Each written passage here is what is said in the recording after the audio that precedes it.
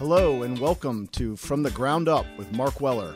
I'm Matt Rienzo. Joining me each week will be Mark Weller, founding partner and president of Weller Development Company. Mark, what is up today? How are we doing? Oh, we're doing great. We're making a lot of progress on our project in Baltimore, and we couldn't be more excited to be back here at the table talking again. Yeah, we've got a great show lined up. We're just really pumped for today's podcast, and I know you are too, Mark, because today's guest is near and dear to your heart. So I think you should do the intro today. Well, you know, it's an honor for me to be able to introduce Adrian Fenty, one of my great friends. Been friends a long time. I met him back in, I want to say, 2004, and eventually he became the mayor of the city of Washington, D.C. in 2007 to 2011. And I was really building my career in the early 2000s when I met him. And I always really appreciated him. He was an honest guy, and he had really great thoughts about where the city should be going. And he didn't just talk about it; he actually did it. And that's the difference between him and a lot of previous leaders in the District of Columbia. And so underneath him, what I saw was just incredible change, just really incredible positive forward change in the city of Washington, D.C. So it's really incredible to have Adrian here today talking with us. Awesome. So having said all that, let's get right into it and welcome Adrian on the show. Adrian, how you doing today? Excited to have you on. Thank you. No, I'm also very excited. Mark is one of my favorite people. He's a doer, one of a kind. So, why is Mark one of your favorite people? Elaborate on that a little bit. Gladly. First, when I met Mark, we were both young guns. I was a young, aspiring politician, and he was kind of the next generation of real estate developers in D.C. And we both thought that D.C., just had the most potential out of any city in the world. And so we kind of bonded around that. But we thought that there was, a lot of people who were being left behind, a lot of neighborhoods being left behind. So we kind of got together and started to figure out ways that we could rebuild those neighborhoods. So it's just great to have his energy, his kind of, glass half full outlook of what was possible. So all those things. And you always are kind of have a special place for people who are with you in the beginning. And Mark was, a supporter of mine, way before I got elected mayor. So, those are the reasons. That's great. And this podcast is really, we started it to teach people about the real estate industry and about tangential industries surrounding real estate, but also to really focus on people and projects and companies that have built themselves up from the ground up, hence the name. And your career has really had a pretty meteoric rise. And so you certainly fit that mold, and a lot of similarities between work we're doing in Baltimore and what you and your counterparts did in Washington, D.C. So quickly, first question is, you're now the managing partner at Mac Venture Capital, a seed stage venture capital firm. But I know that doesn't accurately reflect really everything that you're working on, because you're unequivocally a Renaissance man and have your hands on a lot of different things. You're also doing business development for Perkins Coie. And so tell us kind of what Adrian Fenty's up to these days. Yeah. I mean, so you mentioned, what I do at Mac, which is, seed stage venture capital right out of Silicon Valley. I'm in Menlo Park, as we speak, really, 2 miles from the Stanford campus. That is really in large measure, what I spend a huge amount of my time on, certainly, full-time plus. So what we do is we invest in seed stage technology companies that, we think are going to be, have $1 billion valuations, and just as importantly, are very impactful and important companies. But they run lots of different verticals. We have like financial tech companies. We have logistics companies. We have health tech companies. We even have some deep tech and aerospace companies. And we're looking for those companies that are going to break through and be important for years to come. So that's pretty much the lion's share of my day. And as you mentioned, I spent 10 years in politics in Washington, D.C., so this is kind of I just finished my 10th year in the private sector, so I'm feeling very balanced right now. That's good, Adrian. Yeah, so Adrian, let me ask you this. We're doing work in Port Covington in Baltimore, and it's very similar to even projects that we worked on. South Dakota Avenue and Riggs Road was not as big, but still transformational, but transformation across all of the District of Columbia, in the 2000s. And, what was it like? I have my own version of it being who I was at that time, but what was it like being such a major part of the transformation in Washington, D.C.? I mean, it was the job of a lifetime in every way. I mean, a lot of that is because I was born to be in politics. It's in my blood. I'm a political junkie. And real estate, just like everything else that I did as mayor, is it's an opportunity to do macro change, to change the lives for hundreds, maybe even thousands of people at once. And it's really funny. I didn't really know much about real estate at all before I was in politics, but even on the city council, and certainly as mayor, as mayor, to be honest with you, one of my jobs was real estate developer. One of my jobs was to make sure that really big, important development projects got done, because the government has a huge role in that, sometimes too big of a role in making sure it happens. So it was zoning, it was incentives, it was permits, it was sometimes making sure that we, kept the streets safe or the sidewalks got done.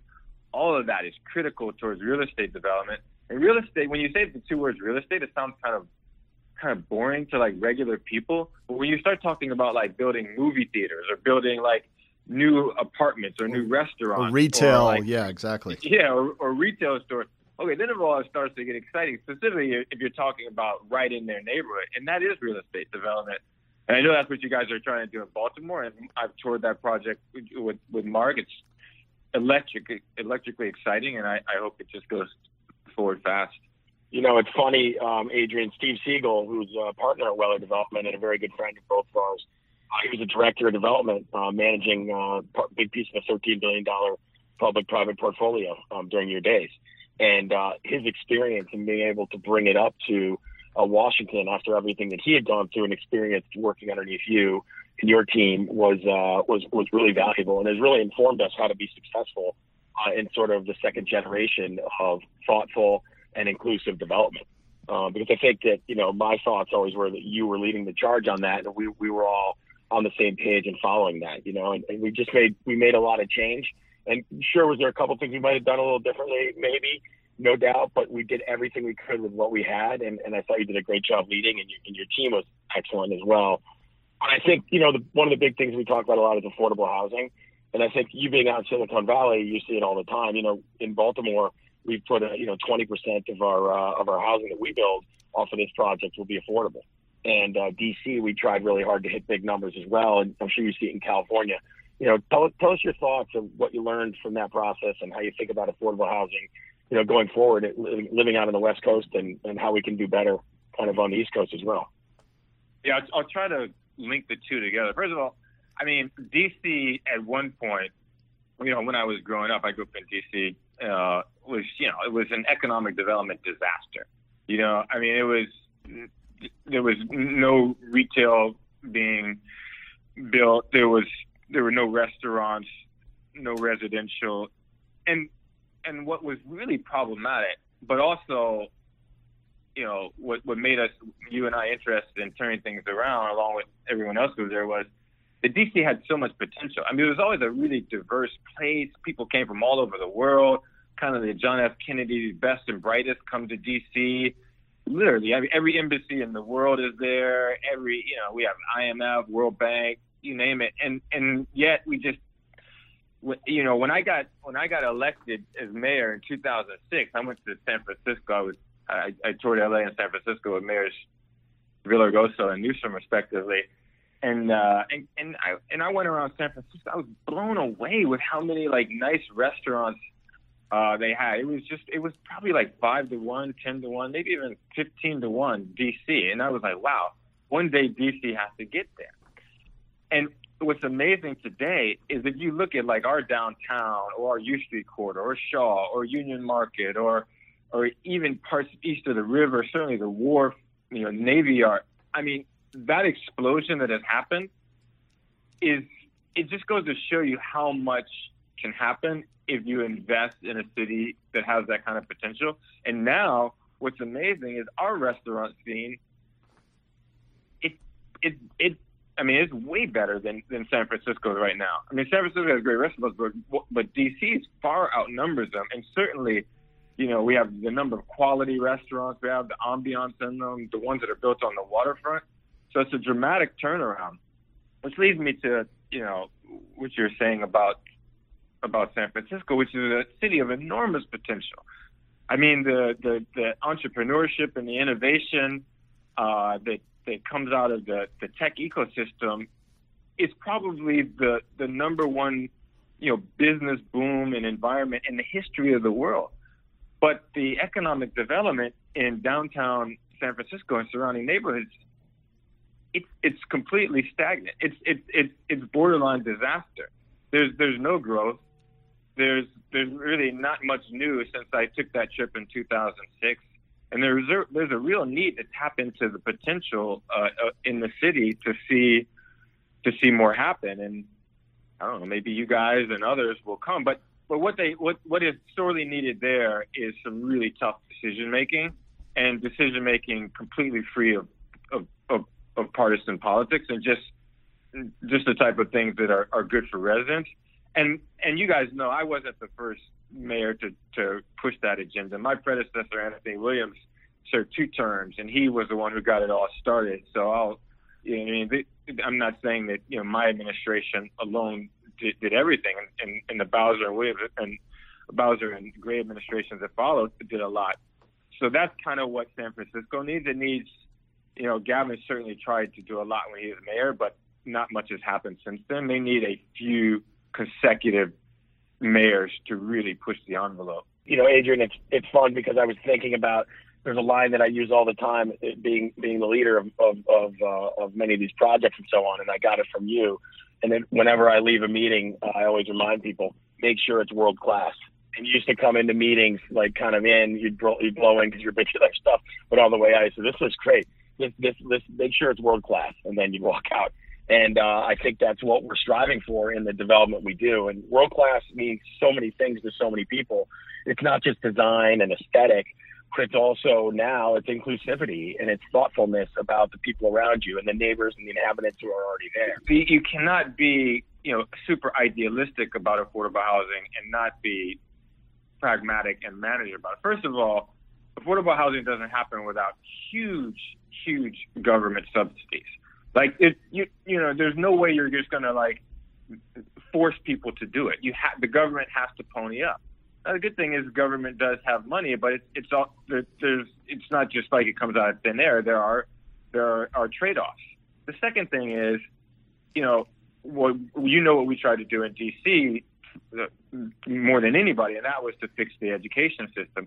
It does no good to build affordable housing, but not to educate the people in the city so that they can take advantage of it. Because you're not going to ever bring the level of affordable housing down to the level of people who don't have an education. That's impossible.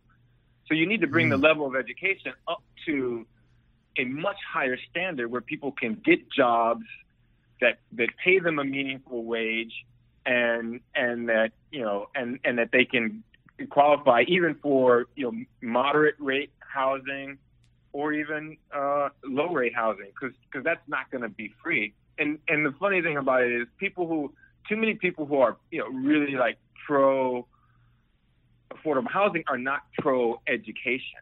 That's way more important, and it's a much better solution long term to making sure people can afford to stay in the cities that they live in. But people put their hands in their pockets.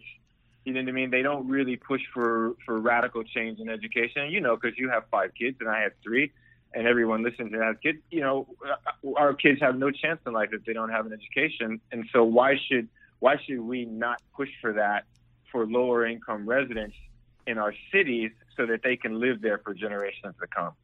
Wow, Adrian, that's powerful and that's important.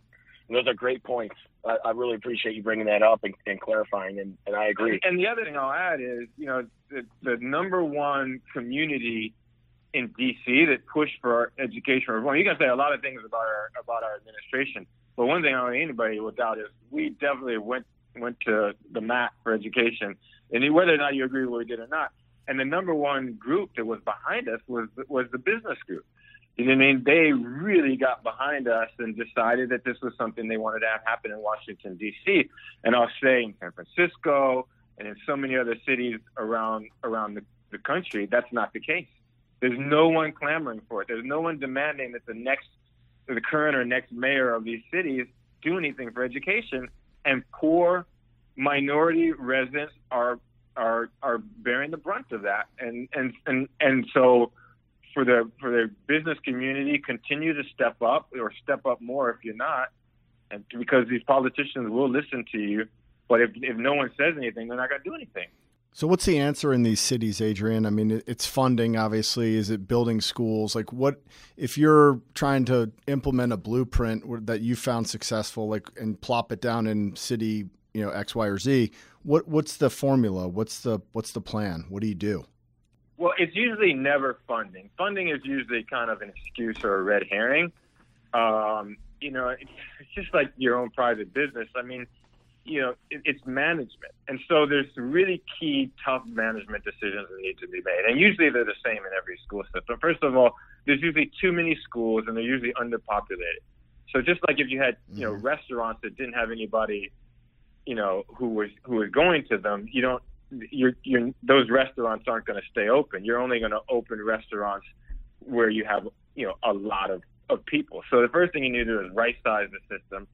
The biggest thing you need to do, and this is where it gets really controversial, is you need to change how you promote and hire and fire the people who teach our kids.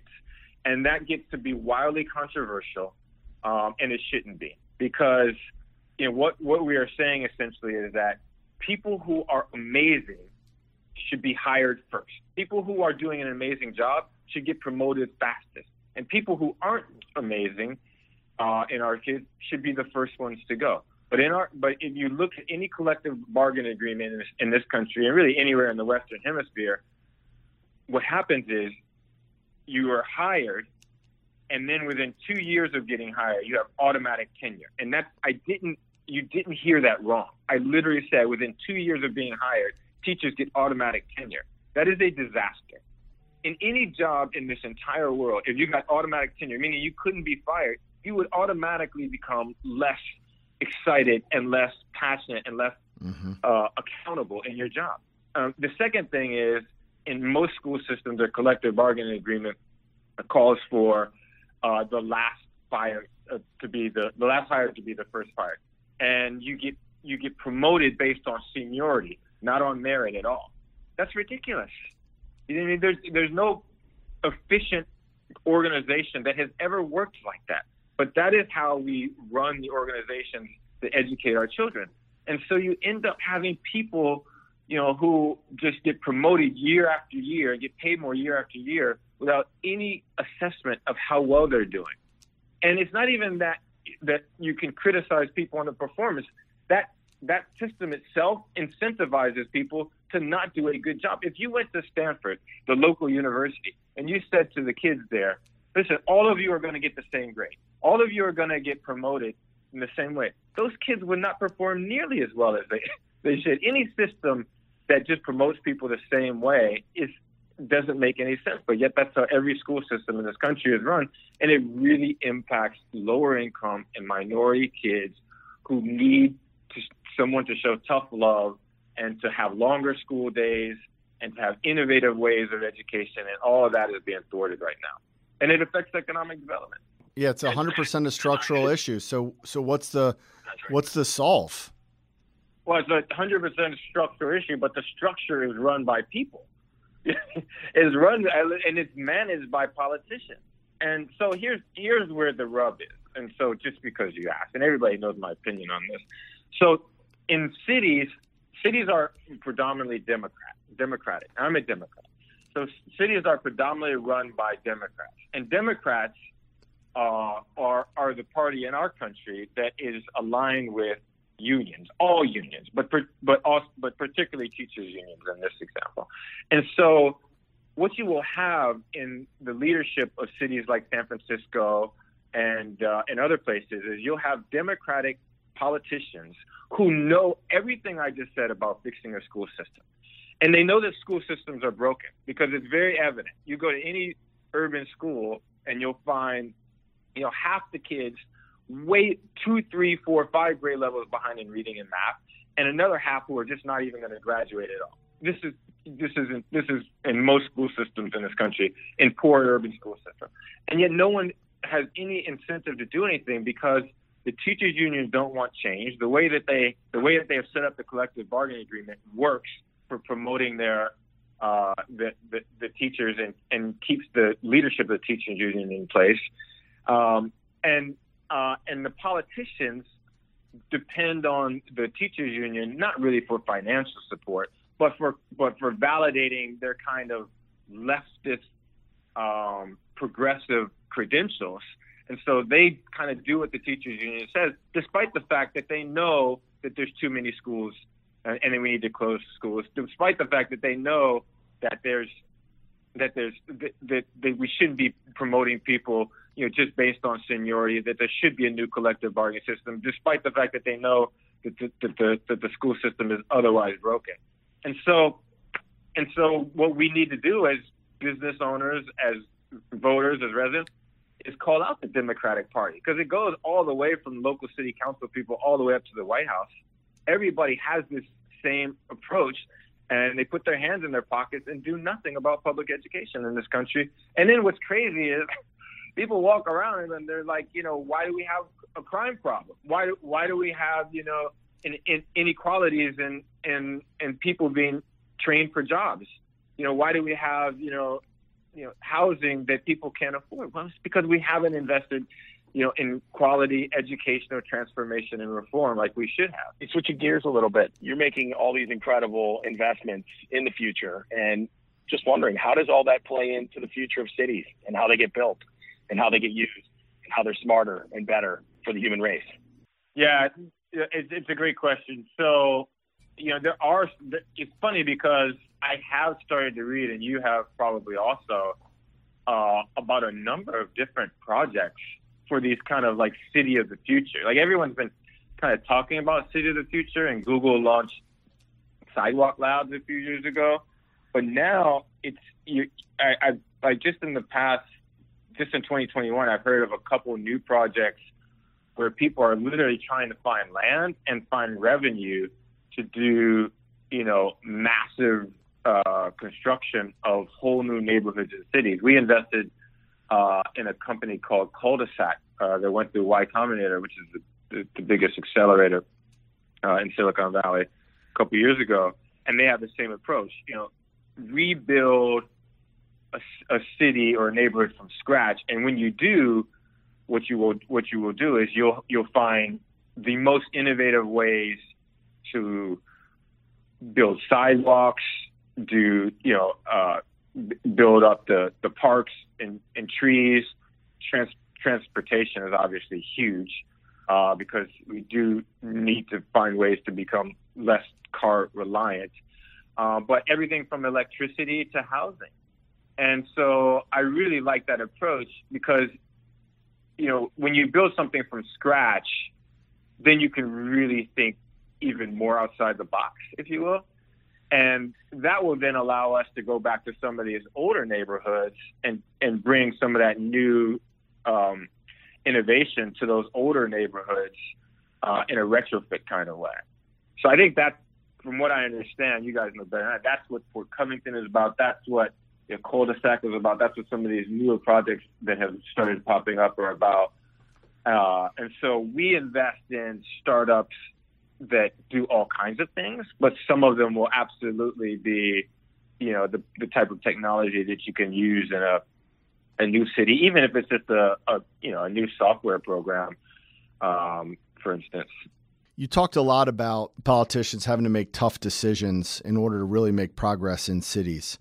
And it seems to us that a lot of times politicians are making decisions based on their interest in their own political careers, not always what's best for the surrounding communities and the cities in which they're working. So how does a mayor or a politician come to terms with that paradigm of needing to do what's best for the people, but also needing to get reelected? How do they deal with that? So here's the thing. So we ran lots of agencies. I had, I think, 40 agencies under my purview: police, fire. DC mayor is a strong mayor, so you literally have direct authority over all the agencies. In economic development, so I mean, we did the most controversial decision we did was become the third city in the history of the country to have the school system report to the mayors. Only Chicago and New York, even to today, have even done that. So it's just daily. Wow. It's just Daley, Bloomberg, and myself who wanted to and were able to get it done. So DC still has an enormous amount of power around education reform, and that's why I'm really proud of my successors for continuing to fight for it. But make no mistake, we were making really tough decisions in every part of the government. So Mark will remember when I took over the government, we had these two kind of quasi-government agencies. One was called the Anacostia Waterfront Initiative, and one was called NCRC. Essentially, they were taking government-owned agencies and putting them in the hands of boards that were run by people from the private sector to make decisions. And what I told my team was, we're going to do away with both of these things right away, because all it did was just confuse decision-making. If you elect a mayor and the mayor appoints a deputy mayor for economic development, and we have permits office and a planning office, why do we need these other boards? And so we got rid of those immediately, which meant, getting rid of the boards and the staff that were on these people. But in doing so, projects like Union Market and things around U Street and Georgia Avenue and in the inner cities were able to move much faster. And then, because I was telling my agencies, don't you dare slow down economic development. I would tell we hired a permits officer, permits director who was amazing, and she told her team, listen, we're in the business of getting things done. And the flagship project that was managed by Anacostia Waterfront Initiative was the Southwest Waterfront, which nothing had happened in 30, 40, 50 years. And now the Southwest Waterfront, thanks to my predecessor and my successors and my administration, arguably or inarguably is the nicest waterfront, in the entire country. I was just in Chicago. Chicago has an amazing waterfront, so, glad to argue with them. But the fact that we have a waterfront that is just as nice as anybody else's, if not nicer, is amazing given where we took it. And that's the type of tough decision making that's needed. You need authority. You need timelines. You need people who are private sector minded. Mark talked about Steve, who works for me and now works for him. You think we were young. Steve was even younger than us, but he was smart, bright, could have worked for any private sector company. The same was true of Neil Albert and Valerie Santos and everybody who worked under them in the deputy mayor's office. And that's what you have to do. Stop hiring people who are, just career bureaucrats and career politicians. Hire people who could work anywhere in the private sector. They want to come to the government, but they want to be given responsibility and standards and accountability. And that's how cities need to be run. They need to be well managed. And then it permeates. Some of the decisions we made in child welfare and homelessness, my most controversial decisions were in juvenile justice, where we closed down the Oak Hill, prison, where we're basically keeping, juveniles in prison. And we opened up, a state-of-the-art facility where we could in fact try to rehabilitate you. Some of my most controversial decisions were like in those areas where affected our poor and inner city neighbors who needed a government that really made tough decisions for them, and didn't just tell them what they wanted to be here but never do anything like governments so often do. For me, it came down to a couple of things. One, whether I could live with myself for the rest of my life. You know what I mean? When I was making decisions about like kids in the school system and the child welfare system, juvenile justice system, I was like, okay, even if I'm not mayor, I'm going to be okay. but how could I literally not make the lives of, poor kids in my city, better if, even if it's controversial in some way. That's how I thought about it. And the second way I thought about it was I would literally, when I was on the city council, I would literally sit on the dais and I would say to myself, you know what would the residents do? What would my 70,000 residents do if they were sitting in my place? If they, you know what I mean? Not the special interests or what my colleague, what would they literally do? And you know what I mean? And that's how I would make decisions. And people had jobs before they got in politics. They'll have jobs after. But I think, how you behave stays with you forever. So Adrian, tell me about the American dream. How is it? Is it still alive? How do you feel about it? About America, I mean, I've got so many different reasons to be optimistic. The first is what we've been talking about, Washington, D.C. and Baltimore and that whole region. I mean, living in the nation's capital, for as many years as I did, it's just amazing to be there. And, I served under two amazing presidents, when I was mayor, President Bush and President Obama, who just both did amazing things for the country. I served, I think, for 20 days as city council member with Clinton. And, I saw their administrations come through with really smart people who, a lot of them stayed in Washington, D.C., and that was great to see because the best and brightest came from all over the world to make D.C. and the United States of America a great place. So, but I'm even more optimistic about America, having lived in the Silicon Valley for better part of the last 5 to 8 years, and that's because what we do here is so the best people come from all over the world to really try to come together to build the future.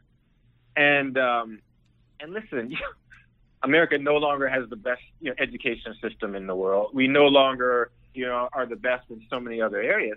But in this one area, which is so critical to the future of like human race, be it like innovation around environment or housing or transportation, or even just building the next software product, we're far and away number one. I mean, if you are the smartest coder in Europe or South America or parts of Asia and Africa, you will at least come here or give a shot at coming here to build your company in most cases, or you will be influenced by the companies here. And that's something America should be proud of. And to be honest with you, I'm flabbergasted sometimes by the anti-Silicon Valley sentiment in Congress and in the rest of politics. Sometimes it just seems to be so unfairly placed. Like, why aren't we proud? Like, you know what I mean? Like, why aren't we proud? And why are we touting some of this great innovation that's happening in our area? So I'm super excited about it. Super excited about the future of the country. We have a lot of tough decisions that need to be made, but people, it's on us to hire and elect great politicians, and then it's on us to hold them accountable once they're in office. It's funny because there's a lot of quote unquote private sector foundations that get set up. I remember when Zuckerberg put $100 million into the Newark school system under when Cory Booker was there. That was great, but $100 million, which is a lot in the private sector, is nothing in government. My school system budget was $1.1 billion for 1 year, just when I was there. And so what's amazing is that in the whole world of kind of private sector, the private sector wanting to do good, that we actually allow the government to do such a bad job, in homelessness and child welfare and in education, because it's our money being spent. It's the greatest philanthropy is the taxes that we give to our government, which should be spent to improve the lives of lower income residents. And unfortunately, they're usually badly misspent. And those poor residents suffer for it. Well, that's, certainly a lot to take in. And I refuse to end this podcast on a negative note. So I'm going to pivot to our Rising Tide moment. Rising Tide moment. Dun, dun. Adrian, if you could, we like to feature something positive that's going on in our guest's world. the rising tide that lifts all the boats. And what comes to mind when we talk about the rising tide for you? One moment that always stands out for me, I was picked to be a surrogate to Barack Obama when he was running his 2008 presidential campaign, which was one of the most amazing things I've ever got to witness. I got to travel with him a little bit and hear him give speeches. It was incredible. And John Pacheco was my kind of campaign manager and all around just political guru in my campaigns, and now he's doing a great job for Mayor Bowser. And I traveled up to New Hampshire during the primary, and Obama, was doing well, and I think he had won Iowa. I think that's how it went. And so we went to New Hampshire, and we campaigned all day in the snow and knocked around and super optimistic. But he ended up losing New Hampshire to Hillary Clinton, and it looked like at the time, that Hillary Clinton winning that primary, that she was going to just run away with the election. And I remember John and I went to like a big funders reception after the results had come in. It was at some restaurant in New Hampshire. And we went in there, and that was probably the gloomiest place I've ever been in my life. Like, let alone, like, set aside, like, a real tragedy that you've been in. That was the gloomiest room I've ever been in. I mean, people looked like we had lost the election, like it was over. And I was like, wow, this is so. John, let's get out of here. So we went over to the local junior high school where Obama was going to give his speech afterwards, and it was packed and crowded. But I think everybody was a little bit on edge. And Obama walked in, and he gave the "Yes, we can" speech. For when we have faced down impossible odds, when we've been told we're not ready, or that we shouldn't try, or that we can't, generations of Americans have responded with a simple creed that sums up the spirit of a people. Yes, we can. Yes, we can. Yes, we can.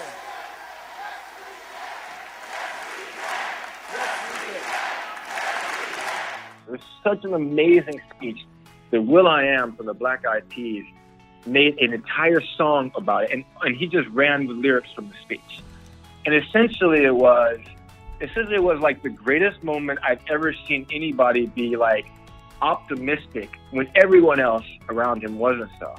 And he just kind of had that spirit, and that campaign was just magic. And he went on from there to win so many states, including D.C., Maryland, and Virginia on February 12th, 2008. That was an amazing day. And went on to bring so much hope and energy to the country and for the next 8 years. So that was just a really exciting kind of like rising tides moment that I happened to be personally privileged to. That was historic, and that I think meant a lot to the country. That's really incredible, wow. And that's a breath of fresh air for us. Yeah, we need that positivity, and that's awesome. Go back and listen to the speech. It's an amazing speech, and Will.i.am's song is amazing too. That's incredible. Thank you, Adrian. Thanks, guys. Yeah, thanks so much, Adrian. I look forward to seeing you in Baltimore, D.C. soon. Anytime. Open invitation. We'd love to have you. Thanks so much. All right, that's going to do it for us today. Thank you so much to Adrian Fenty for joining us. What an awesome conversation that was. On the next episode, we'll feature David Manfredi, principal of Elkus Manfredi Architects. He's an incredibly talented architect, visionary, and human being as well. If you've got a topic you'd like to talk to us about, please drop us a line on social media at Weller Development, on Facebook, Twitter, or LinkedIn. I'm Matt Rienzo, and he's Mark Weller. Keep building, people.